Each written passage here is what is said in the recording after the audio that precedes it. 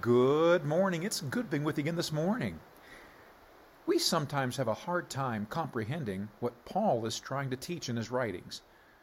We have evolved into a microwave mentality, expecting solutions to problems immediately. When an answer to a problem doesn't pop right out, we get impatient and typically walk away. Well, of course, a better way when studying the Scripture is to slow down and carefully analyze what's there, allowing the Holy Spirit time to guide you in the truth. Such an opportunity is afforded us in the opening chapters of the book of Romans. Paul writes in Romans 4:4 and 5, "Now to him that worketh is the reward not reckoned of grace, but of debt. But to him that worketh not, but believeth on him that justifieth the ungodly, his faith is counted for righteousness." The discussion here is concerning the debate between a works salvation or a faith-only salvation. Paul gives an illustration of a person working toward a goal. When the goal is reached and the reward for reaching that goal is handed out, the recipient can glory in his accomplishment. His works led to the award at the end. Think of a simple example of a person going to work.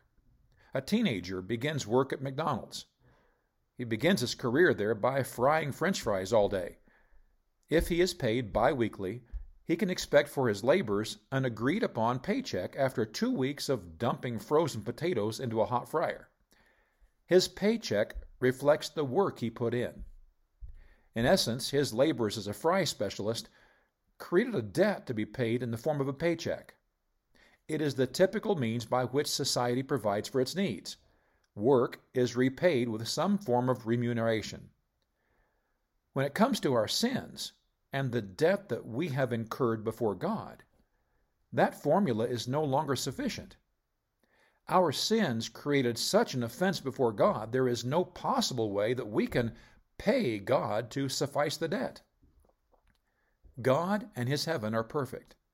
His holiness leaves no room for unrighteousness. When man first sinned in the garden, he was immediately condemned to death, for there is no unrighteousness with God. Though Adam did not physically die immediately, he and Eve ran to hide from God because they had died spiritually. There was no longer the same free access to God because of their offending sin. No matter how hard Adam and Eve tried, they could never pay for their sin. Their spirits had died, and their best intentions could not revive them.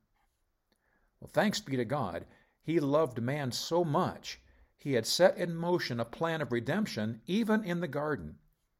He prophesied that one day Satan would be destroyed and the seed of the woman would prevail. Paul in our text taught us that our sin debt cannot be paid by our works, but by believing on Him that justifieth the ungodly. That is Jesus Christ. By simply believing on Jesus to both forgive our sins and save us, our faith is counted for righteousness. It's a truth that is so incomprehensible, it defies all reason. However, it is the only means whereby sinful man can be saved. Praise God for His free gift of salvation. God bless you today. I love you.